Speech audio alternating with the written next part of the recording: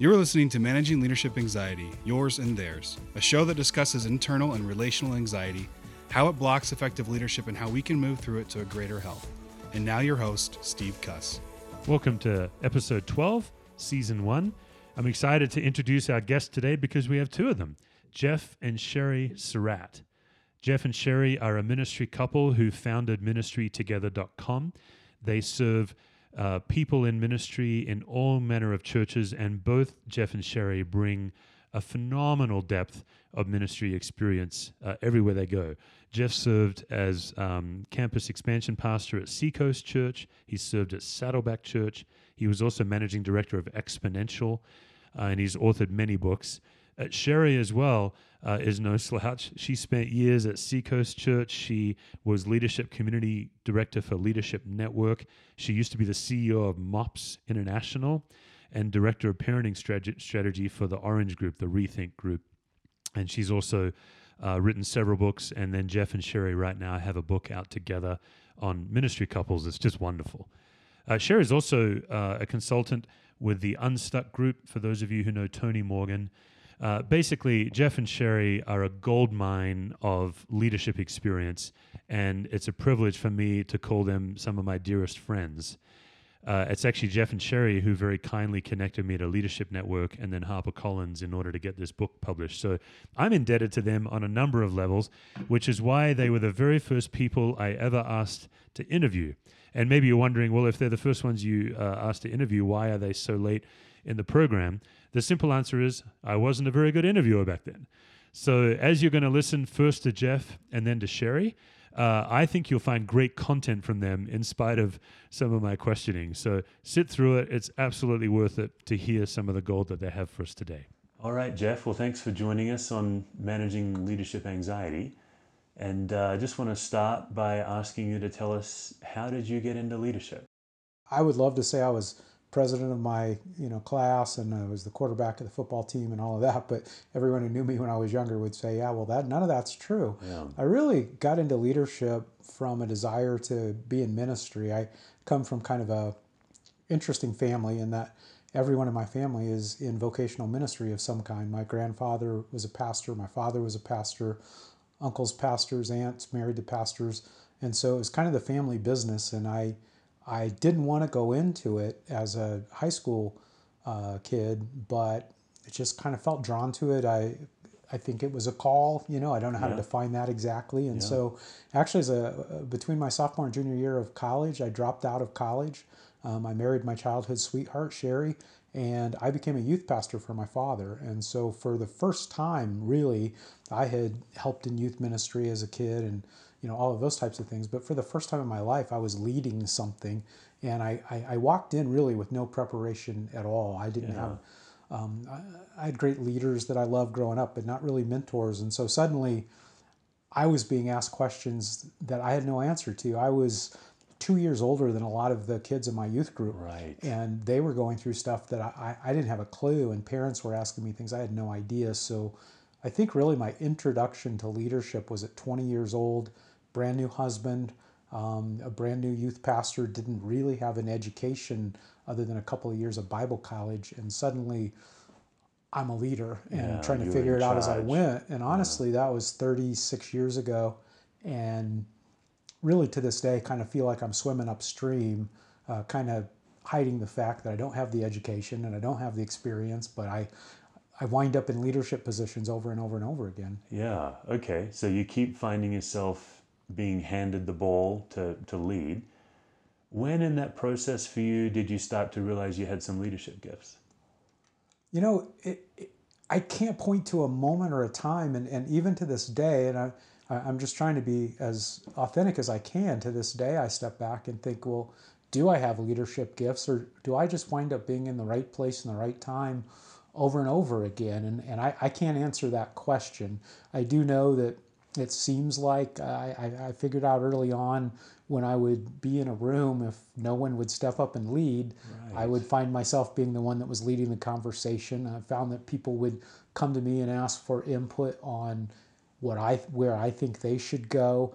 And so I was quite a ways into ministry, to be honest with you. In fact, I was sitting in a church conference at a large conference, a large church, and they were kind of showing us their way of ministry. And that was the first time I really heard leadership. It's all about leadership, and you got to grow your leadership skills. And I remember thinking, well, what if you're not a leader and you just happen to be in ministry? Right. But since that day, I've realized, actually, no, God has given me leadership ability. He's given me leadership opportunity.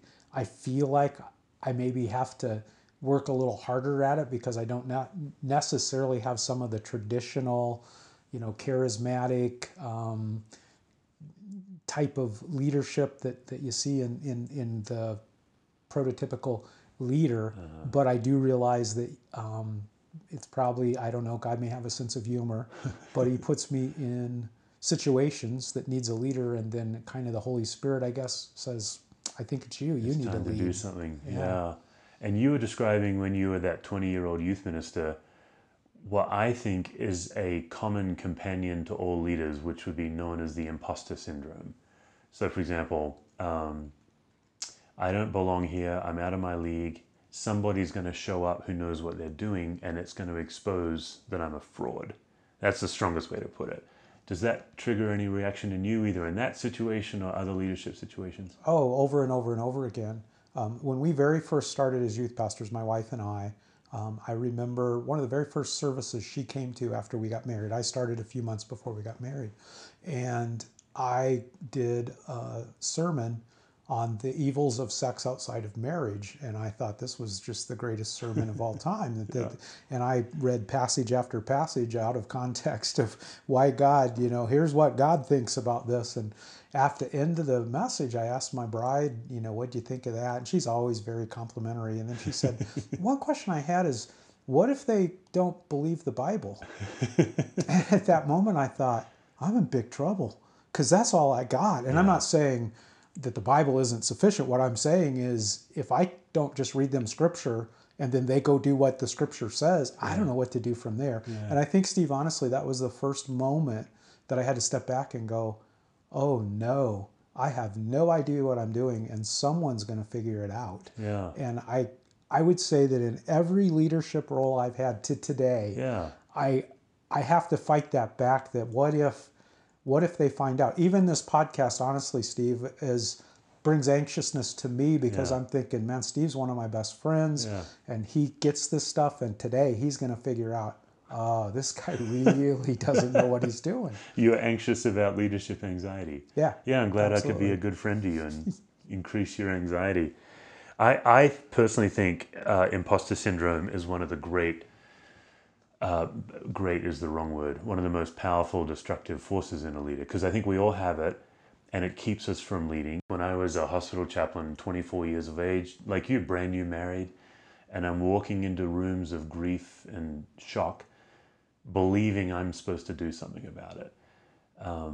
And that's where, for me, I started to realize, oh man, I think leadership is knowing what to do, because people, when they don't know what to do, they look to someone else. But most leaders don't know what to do most of the time. So could you talk about the gap that happens between when you feel like you should know what to do, but most of the time you don't know what to do? How do you manage that gap? Often, I probably manage it a couple different ways, often poorly. I'll, to sanitize the way I think of this, I make stuff up. Okay. I don't want to say I make crap up, but that's kind of, and that's not a good thing. It's a family trait. We're all leaders. We're all in pastoral roles, and you get asked questions, and we have a default, and I'm blaming my family. It's myself, but a default of I can't let them find out, and so I make stuff up. So I found for me, when I can put aside the ego that says I have to have the answer, put aside the little voice in the back that says you don't have any answers, and am able to kind of draw on the collective wisdom either of who's in the room or who's not in the room, but have some connections to, that's how it's healthy for me to know, no, I don't always have the answers. I don't know if that makes sense. I think that's really good stuff. Like, if I'm hearing you right, you're saying that you have this inner drive to be the expert, even though you're not. But one of the things you are an expert, I think anyone who knows you, you're one of the most networked, connected people in church ministry in this country, I think. And so you are an expert in finding experts, if that makes sense. All right, so we want to move into some specifics of managing anxiety, and we want to start with yourself. So we like to start with the physiology, just like if anxiety is a spinning mind, a racing heart, or a tightening gut, would you be able to name where you think it starts with you? Yeah, it always starts in my head. Spinning mind. It's always a spinning mind. There's always, as we're talking right now, there's a whole nother conversation going on in my head, partly because I'm insane. Yeah. Or normal, yeah. Yeah, or normal, yeah. depending on who you're talking to. Sure. So is that what it is for you? Is it self-talk? Like how do you know when you're anxious? What kind of content is going on in your head? For me, it's just a darkness. Everything's bad. A doom. There's a doom. I think that would be a description of it. And just, what we were talking about a while ago, people are going to figure out that you don't know what you're doing, you're an imposter. And then, conflict with Sherry is just terrible and it's not going to get better. And health things going on are just going to get worse and worse. It's just all of those things start piling up. And I can feel just this. I actually have named it, I call it the cloud. Okay. And as I'm journaling my prayers in the morning and as I'm feeling this feeling, I stop and go, the cloud is back. Oh, wow. And so I need to pray through is the wrong word, but I need to verbalize, at least in my journal, at least to God. And I've actually learned not that long ago to begin to say to Sherry, my wife, that, this is just, I'm in one of those seasons. I'm in one of those times and I'm fighting through it, but you have to know it's not that things are so bad, it's that I internally feel that. That's been incredibly helpful. I don't really share that much with other people because I guess I'm a chicken, but I am able to talk with my wife about that, which is helpful. Really powerful. So if it's a cloud, how are you doing it forecasting? Like sometimes you can see the storm coming and then sometimes it's already in you, like it's there and that's when you recognize it. What I can do a little bit better now is I see the things that I have to have in place to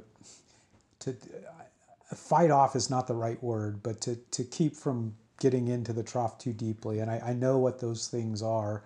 And then as I step away from those things, as I see that me not being consistent in some of those tools or devices or hacks of my life, or then I begin to hear this thought process going on. I go, oh, okay, time out. Yeah. Let's get back to what you know.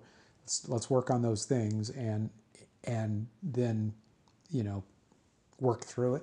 So you're mentioning that you have quite a regimen of intervention and you've already mentioned journaling, for example. Would you be willing to share another one or two? Yeah, I would love to call it a regiment. And you never sound better than you do on paper or in a podcast, right? Yeah.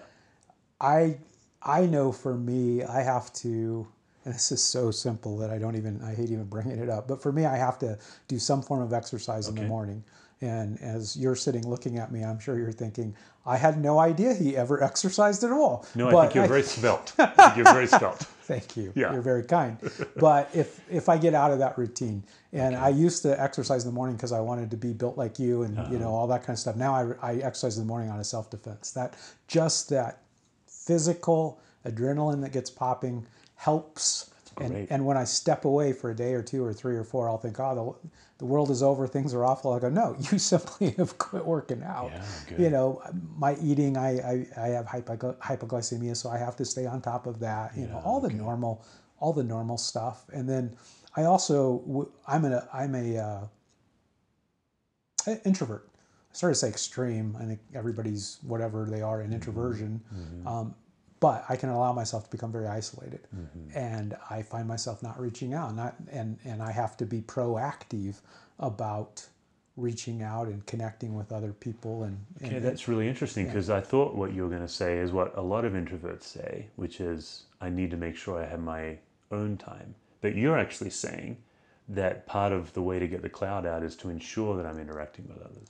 So I work for myself out of my home now, and so alone time is not a challenge for me. Okay. I will get my alone time. Okay. It's I will find myself Self-isolating. 2 or 3 days.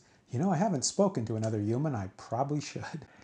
So, Jeff, I don't know if it's fortunate or unfortunate, but you absolutely have the unique experience of having had to step into particularly a church or churches where the primary leader, typically the lead pastor, has had to step away because of a scandal. This whole podcast is designed to help leaders notice anxiety and lead through it.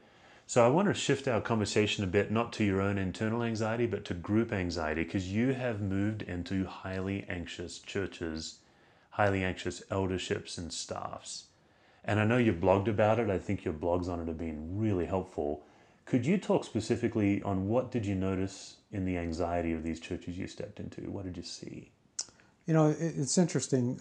You have actually, helped me a lot process through some of this, and something that you pointed out, honestly, about a year and a half ago, was something I hadn't thought about. And as I watched it, I realized it was true that at the root, not of necessarily of the failure that led to the crisis in the church, but after that failure, the root of a lot of the bad stuff that went on was really fear. Yeah. And I didn't see that at first. I thought, no, these are just guys powering up. These are just egos. It's a sense of mistrust.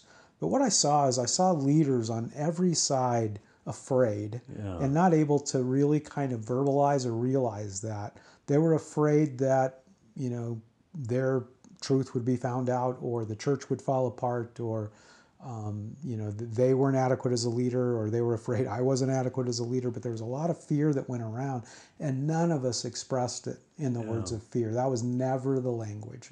There's a lot of raised voices, a lot of accusations, but no one was able to humbly say, I'm afraid. I'm afraid for my church. I'm afraid for my leaders. I'm afraid for my friends.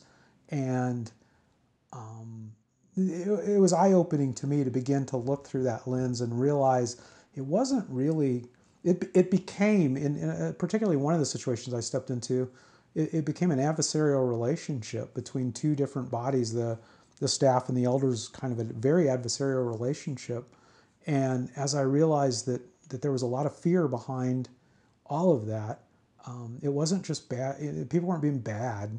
They were just responding poorly to an anxiety inside themselves. And I'm not just playing into the podcast. I've spent a lot of time really thinking about that. Yeah, it's a powerful, unspoken subtext. And I think, going back to kind of the moral failure piece, one of the particular instances I stepped into to kind of help shore up the church after a failure by the leader had been over at our house just weeks before it all came out.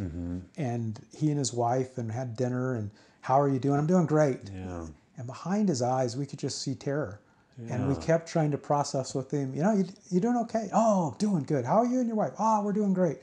And the reality was he was overwhelmed with the church. He thought the church was young. He thought it was going to fail. He felt like all the financial pressure was on him.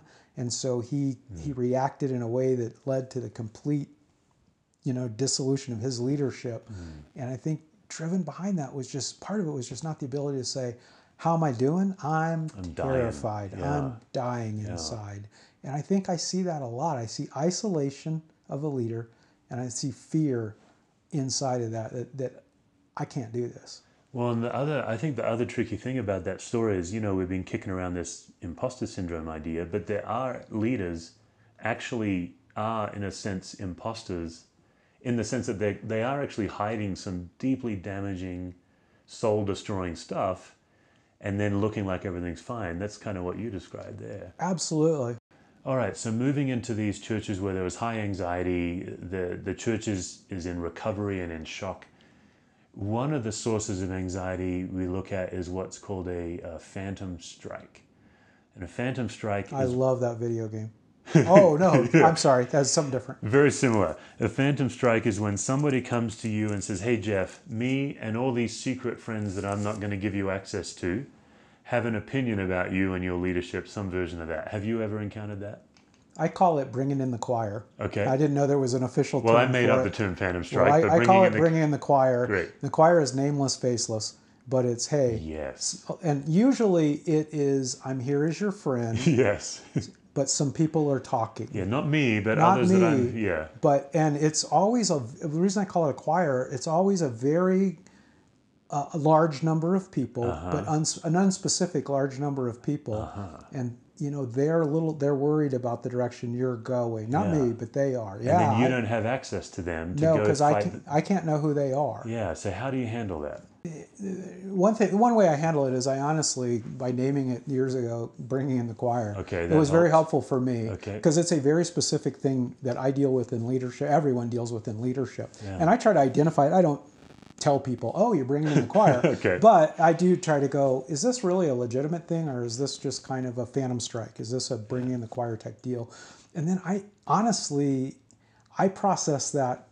I probably process that better than some of the other things. I process it externally because I'll say, really, who exactly is it that is upset with this? Good. Have you talked with them? Can I talk with them? Good, yeah. And when I hear, oh no, they want to keep it anonymous, Yeah.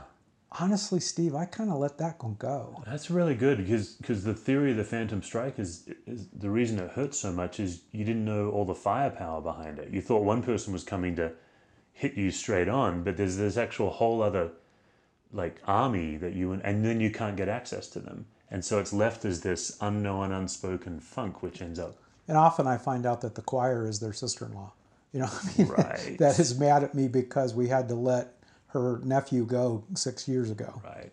I had a situation once where the choir master, to use your metaphor, came, and it turned out that the choir master was the one that had the issue. I actually went through that person to their friends, and their friends basically said to me, well, that's just Mark. You know, he just always rants and we don't really know what to do. But he was then interpreting their silence as complicity. He then recruits him on his choir and then comes to see me. He's recruited a team. Yeah, really good. All right, so we're almost out of time. One of the things we like to ask every guest, because we think it's just such a simple way to de-escalate anxiety, is what do you do for fun? So I'd say basically what I do for fun is read, and then I have grandkids, and that covers everything else. So. Yeah. And then what do you do? I mean, you've already mentioned a couple, but what do you do that make you feel more like a human than a leader? You know, probably would have to go back to the grandparent thing. And yeah. Only grandparents will relate to this, because if you have kids and you're not a grandparent, the grandparents are a pain probably because they spoil them and sugar them up and all that. But Sherry and I honestly feel called in this stage of life to be the best grandparents we can possibly be. We feel it's a spiritual call. And that is not about leadership or growth. Our grandkids don't measure numbers. They don't check offerings. Yeah. They just, do I want to be around Papa? And is, Yeah. you know, is Papa fun? Yeah. That's life-giving to me. It's good. just figuring out how can Papa be fun.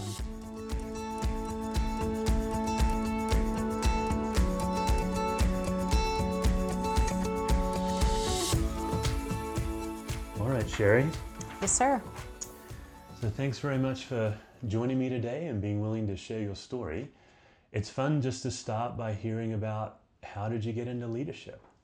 Yeah, you know, one of my first opportunities was actually as I was a teenager, and I was very involved in my church. And my youth pastor's wife asked if I would like to help lead a children's choir. I think I was 18 years old, and so I said, absolutely. It was just an incredible experience that I had so much fun with the kids, but also began to think, as I would watch myself, think, man, I can lead. I can make things happen. And I loved it. And so that kind of launched from a volunteer perspective, just the awareness of myself that I had some leadership. But I think my first formal opportunity in leadership was when I moved into public education, started as a teacher in the Houston public school system, and then stepped in as an as an assistant principal in an elementary school, and began to lead teachers at that point as well as students, and that was fascinating. Yeah, so the move from being a classroom manager, an educator, to an administrator of adults and of course then parents, Yeah. Can you say a little more about that shift and what you had to figure out? Yeah, with children, they I was most of my experience was in fourth grade, in the fourth grade classroom, and to a certain extent, as a teacher, you're telling students what to do, and they do it because you're the teacher, right? Right. It's different when you step into leadership with adults because you can't lead that way and just telling them what to do. You have to motivate, you have to inspire, and you do that with children too, but it's very different with adults. I began to realize when I was assistant principal that sometimes in leadership, you will get a verbal yes, but the spirit does not always follow. Yes. And so it was really interesting as I look back to think how I had to really form the way I communicated, the way I led adults in getting to know them, getting to know who they were, getting to know what motivated and inspired them, and to be able to lead individually with adults. It was very different than leading children, although some of the principles still apply. But you don't walk into a room of adults and say, all right, students, we're going to begin on this assignment. Right. It's just very different. Yeah, so you kind of discovered early on what I think a lot of leaders hopefully eventually discover, like you can get people to do stuff, but you don't have their hearts. And Exactly. somehow you intuitively figured that out. Or were you mentored in that, or was that something that you just sorted out? I had a principal that was a master at this. And I look back on, I don't think it was a formal mentorship opportunity. However, I watched what she did. I watched the way she led. I watched the way she talked to the staff. And just somehow something in my spirit, I knew that's the right way to do things because I would see the impact she would have on teachers. She would get them to want to do what she knew they needed to do anyway. And that's a huge part of leadership. You can't force, you can't coerce, you need to inspire. And part of it is in being able to really communicate very well why this needs to be done, why you need to step into this area. So the focus and topic of this podcast is really about what it's like when a leader deals with their own internal anxiety and how a leader notices anxiety in the people they're leading. So can you tell us a story or give us an example of an early leadership encounter where you knew you were out of your league or out of your depth? Yeah. And it's interesting. I get this question from other women leaders about how to deal with other women. And some of my most difficult experiences have been with other strong women leaders. One of the first times I bumped up against somebody where I went, holy cow, I'm really up against it, was in that same situation as an assistant principal. I wasn't the only assistant principal. There was another lady, very strong leader, very intelligent, very talented, but she had kind of her own ways of doing things. And there were many things that we needed to partner on together. And I bumped up against resistance. And the resistance came in the form of sometimes telling me yes, but doing no, right? So, and that can be extremely frustrating. I remember coming home at times and just being bewildered, thinking, I don't know where that went wrong, because I thought I was communicating well. I would hear then from other people that she was upset with something that I had done, but she never came and told me directly. It left me feeling like, well, obviously I'm a complete failure at this, right? And it showed up in my leadership, and that I began to stop and question myself at different points where I really hadn't before. And I would stop and ask this question a lot. I wonder if she's happy, right? And so it started to take me down not a good path, in that instead of always following my leadership instincts, sometimes I was guided by whether or not my co-assistant principal was happy with my decision. Oh, that's good. Was pleased with what I was doing, was on board totally with everything that I was doing. And I think out of that, one of the bigger lessons I learned was you have to know who you are as a leader and where you're going. You need to be firm in that. And it's not that it's not always impacted by others. Obviously, it will be. And you need to be able to stop and have those difficult conversations. But you also can't let yourself go down that codependent path of expecting everyone to be pleased and happy with what you're doing as a leader.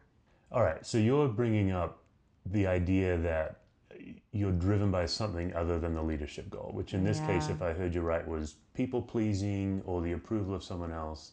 This to me seems to be a common challenge for leaders, but one that we don't talk about a whole lot. So is this a present tense struggle for you? Like you're now aware of it, or how does that relate for you today in leadership? Oh, yeah. I think that was the beginning of the awareness of some of the codependence that was in myself. Okay. And I often now will tell myself after, 36 years in different situations of leadership, I should be better than that. Okay. I should not still be struggling, worrying about whether someone is happy with me or, what they're always thinking about this decision.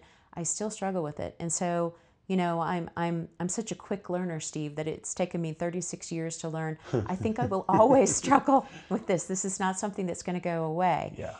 What I have to do is be able to develop techniques to be able to know when I am getting off of the track of what I know needs to be done, what I know a good leadership move would be, and being led down that road by my codependence of other people's happiness. That's really good. All right, so you're aware of it, and you mentioned that you have techniques. Would you mind sharing one or two techniques that you find helpful when you find yourself following other people's approval over the goal or the mission? Yeah. What techniques are helpful? Well, I found myself when I can sense that someone is unhappy with something that I'm doing in my leadership, and I can feel anxiety rising. Mm-hmm. And in me, it plays out in I'm feeling nervous, I'm feeling anxious. I start having these conversations in my head, Okay, yeah. which usually aren't productive and they don't go well. But I will, when I catch myself doing that, I will try to pause and ask myself, what is it that I'm worried about? Okay. And that's a good question for me to ask myself because it kind of pauses me to stop and think. When I am faced with leadership anxiety, I will usually react in two ways. Either I will power up and really work really hard to convince that person that this is the right decision or they need to be happy about it, or I will go dark, meaning I'll just kind of shut down, step away, and try to get myself out of that leadership situation, and really basically running and hiding from it. And neither one of those responses are good. And so I try to slow myself down, try to recognize what is it I'm about to do? Am I about to power up or am I about to go dark? And let's choose the middle road, which is let's stay steady. Let's go back to what it is that I really do want to accomplish and what I know needs to be done. But where am I trying to maybe convince someone or maybe not seeking the kind of input that I need to have as I go forward? Yeah, that's really helpful. It's a really concrete way to move through. Out of the average of 10 times you deal with this, how many times do you think you're able to do it well? Again, I go back to I should be better at this, right? But I just caught myself the other day with someone who she's a power up person. So I can tell when she's facing anxiety, I can see her powering up. Good. She's trying to convince me, no, this is what needs to be done, and you need to just get happy about it. My response to that is I want to power up even more than her, and I want to win that power up contest. Yeah. And I caught myself in the middle of it, thinking I'm already going down that road, and I paused. Something that I have learned about myself is sometimes the best thing for me to do is to stop talking and to listen to what that other person is saying and try to discern from their face and their feelings, what are they feeling inside that is driving that kind of behavior. And I have learned about myself that I will often mirror it. So I'll ask myself, am I mirroring what they are doing that is not healthy? Yeah. And I would say, back to your question, how many times am I actually successful at that? I would say less than half. Yeah. Less Yeah. than 50% of the Seems about time. right. Yeah. So for our listeners, Sherry and her husband Jeff and my wife Lisa and I are really good friends, and so they know that my wife is now a therapist. But I remember when she came home from grad school and she'd learned this new tool, and she simply said it to me. She said, "Oh yeah, today we learned about the difference between listening to defend and listening to understand." And as soon as she said it, I was totally skewered. Like, I know most of my listening is to defend. I am more Me interested too. in being right than seeking understanding, for example. I think that's a lot of what you were saying. Me too. And when I interact with someone who listens to defend, I slip into that same mode of behavior. Yeah. Yeah, well, I hear what you're saying, but, Yeah. and I hear that kind of language coming out of my mouth. And I try to catch myself in it, but I don't always. And here's what I've realized. When I slip into that mode of behavior, it makes the situation worse. Right. Good. And I yeah. know it does. Yeah. But you do it I anyway. do it anyway. Yeah. Yeah. Which, by the way, you mentioned your wife, Lisa. You married way over your head, Yeah, Steve. for She's sure. brilliant and beautiful. Yeah. No, it's all true. Yeah. All right. So let's get into some specifics then. I think I know the answer to this because you've hinted at it. But one of the presumptions we make is that anxiety always starts in the physiology, and what we say is it's either in a racing mind. I'll try that again. In a spinning mind, a racing heart, or a tightening gut. Mm-hmm. I think I know what you're going to say, but where would you say for you it starts? I think I notice where it starts in my gut. Okay. So I will feel myself tightening up, but probably at the same time, my thoughts are already racing. And in my head, I'm moving ahead to where I want that conversation to go. And I'm tightening up in my gut because I'm thinking, I'm going to get the conversation to go that way, which is very manipulative. And I know it is such, but I often will go there anyway. Yeah. And then walking away from a conversation, I often have conversation regret. Yes. Right? Right. And I will think, I should not have said that. I wish I would not have said that. I wish I would have said that another way. Yes. And I will tell myself in the moment, Surratt, remember that for next time. Yeah. But often I do not. In the moment, you can't. Yeah. Anxiety just gets the better of you, and it's like a moth to a flame, right? Yeah. Oh, that's really good. So you're saying you notice it first in your gut, but it's possible that your head had already been spinning for some time. Yeah. And I think, the conversations that I have in my head, the thoughts that I have in my head, are like a tornado that sweeps up everything within me and around me. And I am really bad about having pretend conversations in my head about, I want to tell you this, and then you're going to answer me this. And then what is really interesting is, out of my anxiety, I will sometimes react to a person or treat a person based on the conversation of things they have said to me in my head. They actually have not really said them. Yeah. And so I'm acting in a way that is totally false. Yeah. And in a way that they are not aware that they said those things because they didn't say them. It was only in my pretend world, right? Yeah. We And- call this an anger fantasy. You're having an anger fantasy because you're anxious, Yeah, and it's your body's attempt to get control over something you feel out of control over. right. Yeah. Yeah, and it makes you feel a little crazy. And I think powerful too.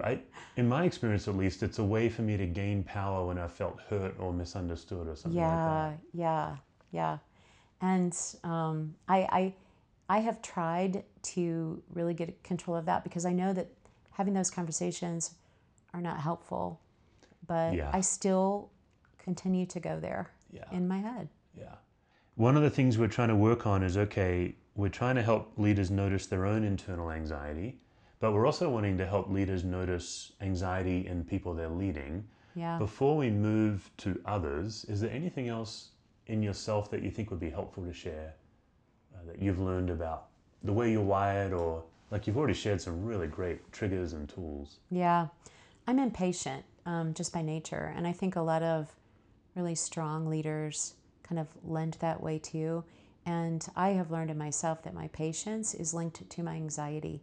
So when I feel like things are not moving fast enough, when I feel like I'm not accomplishing things quickly enough, that is a source of anxiety for me. And it causes me then to oftentimes move too fast because I feel like I'm having to operate on catch-up mode. And that is not good. And I often will tell myself, things are moving along just fine at a fine pace. You need to relax. You need to slow down. And Jeff will help me with that as well, because one of the best things I've learned to do is when I'm feeling really, really anxious, and in fact, we did this yesterday morning. We sat on our back deck and I said, I am not doing well. I am really anxious about this and this and this. And just saying it out loud helps me normalize it. Yeah. And his response to me was, but you know that even in that, this part of that is okay, and this part of it is good. And so he leads my thoughts back to the more sane and rational, talking me off the ledge, if you will. And you know, it's really interesting, Steve, because there are so many things about anxiety that are unreasonable, so many things about it that I am cooking in myself. And just being able to put words to it helps me, even as I hear me say it, helps me to realize that's not really as big a deal as I am making it. Or actually, I think that's probably going to be okay. I am needlessly worrying. And, you know, sometimes people will, you know, spout statistics of 97% of what we worry about never actually happens. I don't always find that statistic helpful for me because I automatically go to the, yeah, but 3% did. Okay, yeah. which is ridiculous, Yeah. right? But one of the theories also is that anxiety competes for the same space that God exists in. So have you had a time where you've encountered God on the other side? Like you do this amazing job of being aware, and then you've got these tools in your life to de-escalate it. In my life, I guess I've found that that's the space that I discover God's already there. But when I'm managing my own anxiety, I forget that God's with me. I don't know if that makes sense, but it does. have you had an encounter of God like that? Yeah, it does. I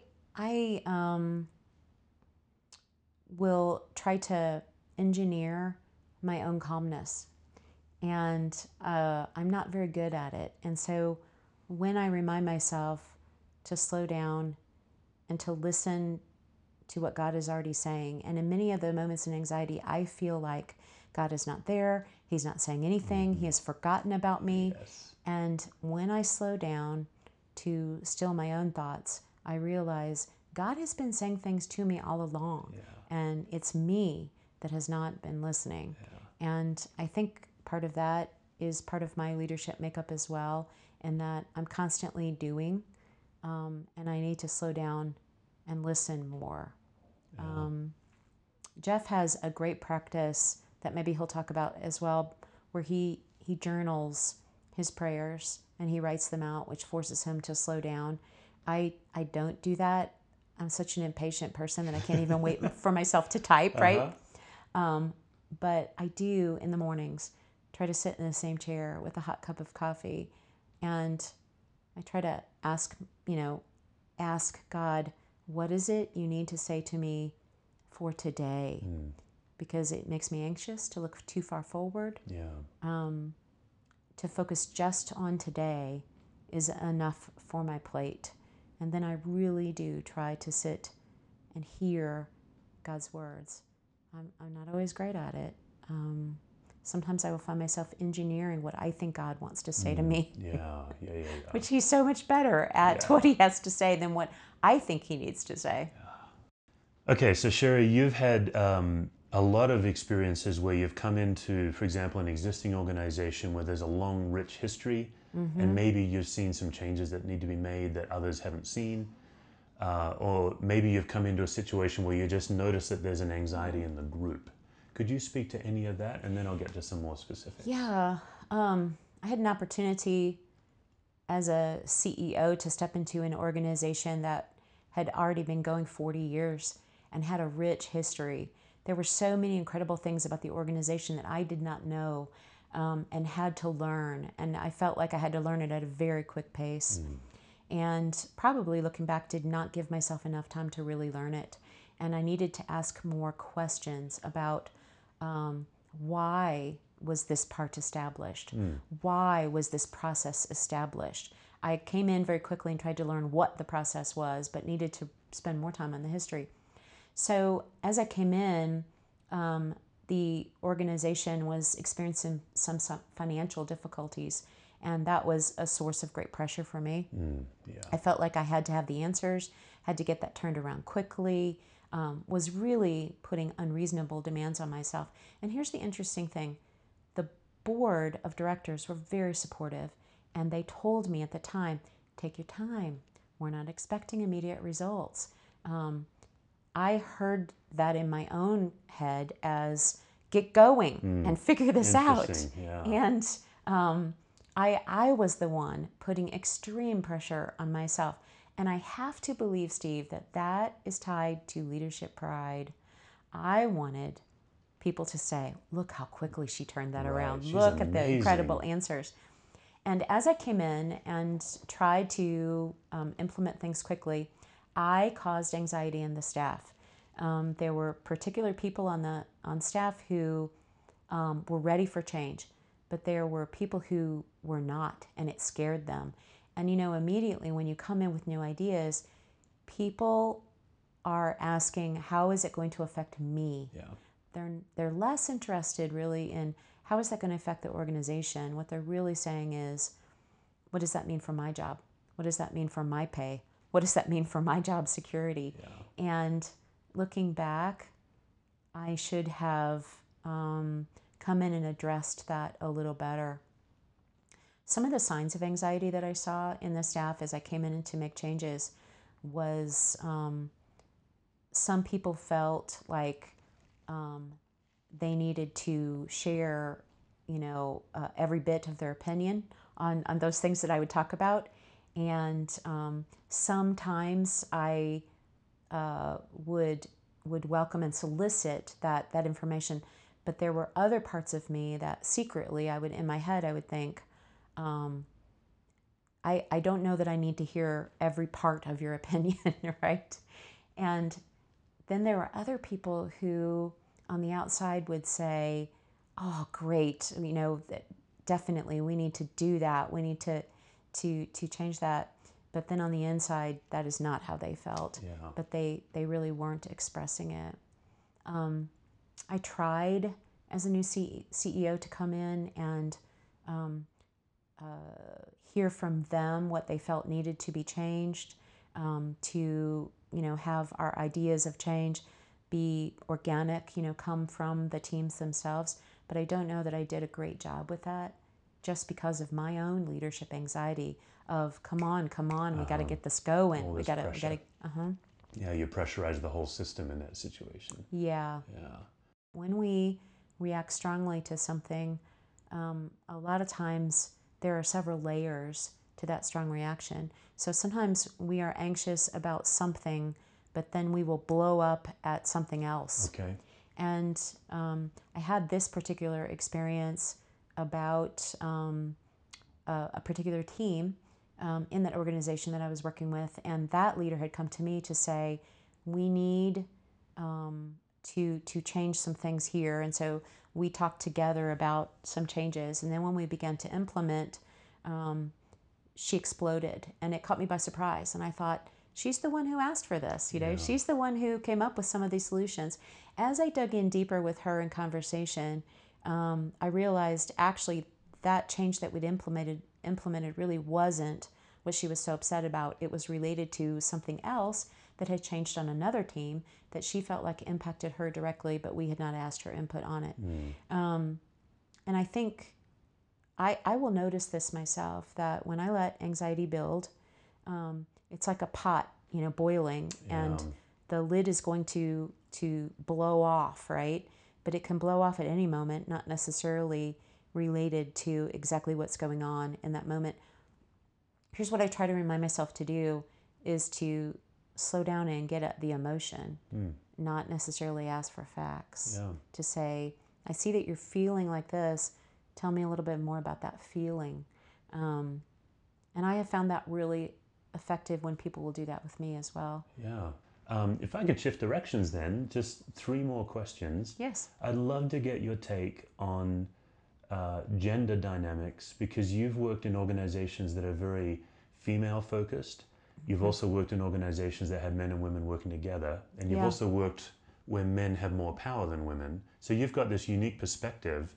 Just what would you want to share with people about that whole situation? Working with men and women, and a lot of times people will ask me, about the leadership development for women. I feel like leaders develop basically in the same way, whether they are a man or a woman, but there are definitely different dynamics in working with those two groups. I personally identify a little bit more in working with men. Men are sometimes very factual, very to the point. They like you to be direct. They will often be very direct with you, and I appreciate that. With women, many times, the emotion, the history, the feelings of others in the room, not just that woman, but many times women are very in tune, very concerned with how everyone is feeling collectively. And so if you try to step in as a leader and ignore any of those things, it may not go well with you. You won't go as far, for example. Exactly, yeah. And so, it's interesting, Steve, because early in my leadership, and Jenny Catron and I wrote a book together on entitled Just Lead, and it was really for women leaders in the church. And we talked about navigating the landmines in leading women. And we have one chapter called Take Your Boxing Gloves Off, meaning basically, learn some ways to get along with other women. But when I wrote that book, I had not really experienced bumping up against a woman who was extremely resistant to my leadership at that point.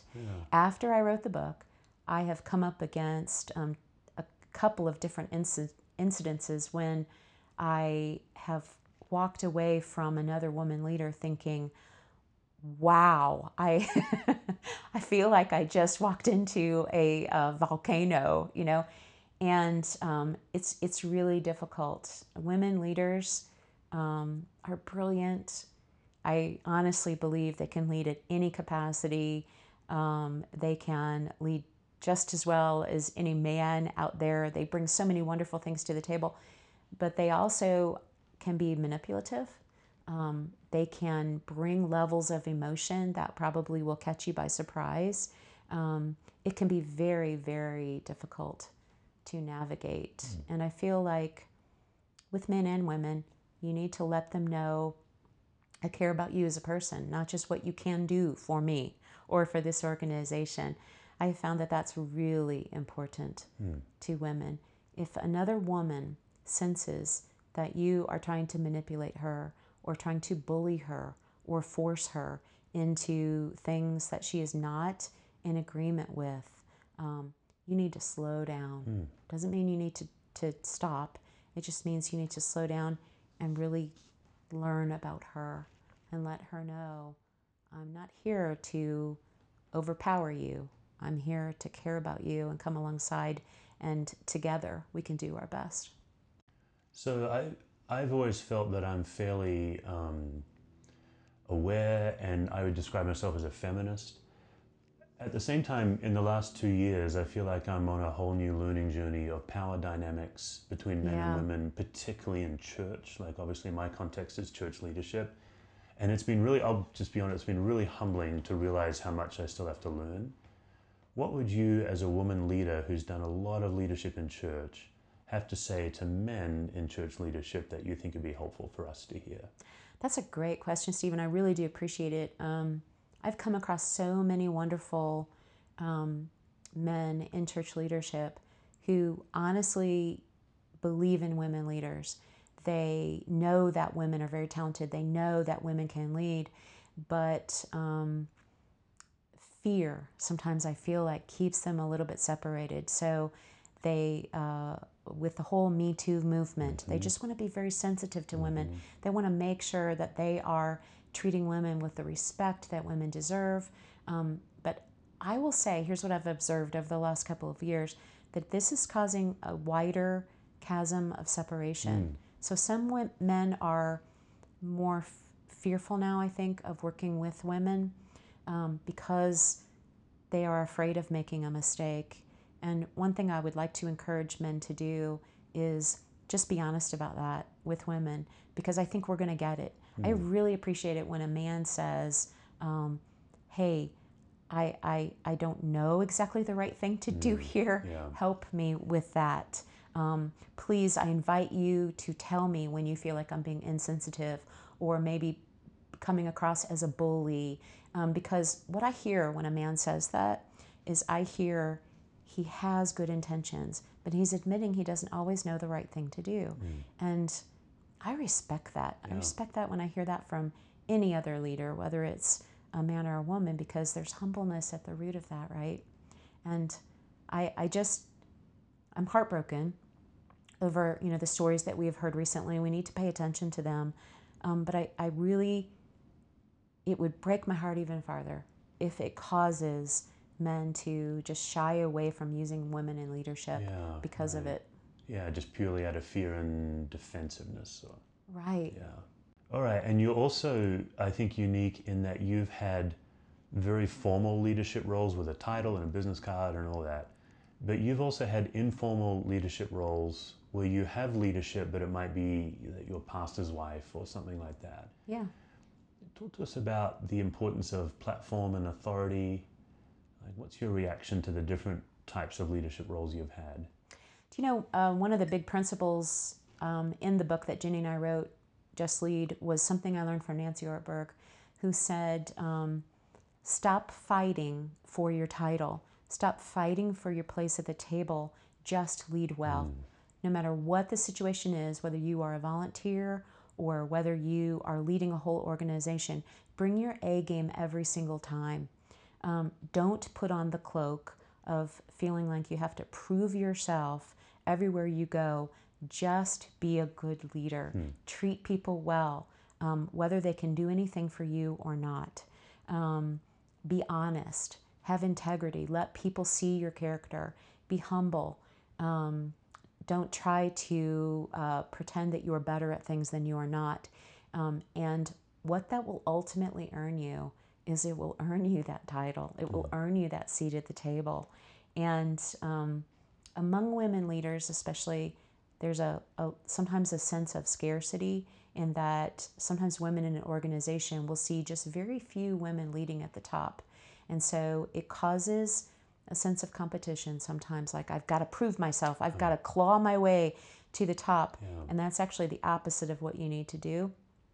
I think I try to remind myself of those words that Nancy spoke, and I heard her on a podcast speak them, and I got a chance to sit with her, and she spoke them to me directly. She said, just lead well, just do your best, and the title and the opportunities will come. All right, so then in closing, we believe that one of the best de-escalators of anxiety is fun. What's one or two things you do for fun? Oh, my goodness. Jeff and I have 3 grandkids, and I think children are the great normalizer, right? So I can have a great leadership opportunity and that evening go and crawl on the floor with my grandkids. And it is so much fun. Watching my grandkids is, it's moments of time standing still, because I see in the faces of my grandkids, they all belong to my son, so I see parts of my son, and but I also at the same time see their generation to come, and I lose myself in playing with my grandkids, and I feel like you have to have those moments where you forget about being a leader, you forget about the things you've accomplished, and you just sit on the floor and play a ridiculous game that has no point, and you laugh till you snort something out your nose. I mean, those are the moments that I think God restores your soul. That's good. And as a leader, if you don't have something like that, whether it's playing a game or being silly or laughing with friends or playing with your own kids, you need to find it, because every leader needs it. If you found the podcast beneficial, you can help us out by subscribing to make sure every episode is delivered straight to you. You can also take 30 seconds and leave us an honest review on iTunes. This episode has been a production of Brendan Reed and Steve Cuss.